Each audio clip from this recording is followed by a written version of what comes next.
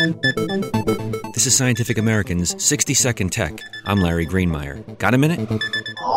As a professor at MIT, Ely Sachs was a strong supporter of alternative energy research. How strong? Earlier this month, he gave up his tenured faculty position after 25 years. His new company, 1366 Technologies, promises to drive down the cost of solar energy over the next 15 years until it is competitive with coal. The company specializes in making silicon crystal wafers to be used in photovoltaic cells.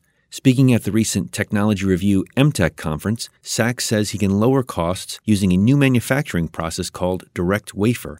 Normally, silicon wafers are cut from a larger piece of silicon. This wastes about half of the wafer material.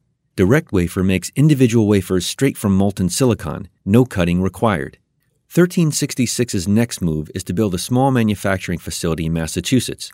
The Department of Energy is buying into Sachs's vision. They've offered him a $150 million loan to continue his work in Massachusetts and to build a second facility elsewhere, as long as it's in the U.S., so he can continue to not burn the midnight oil.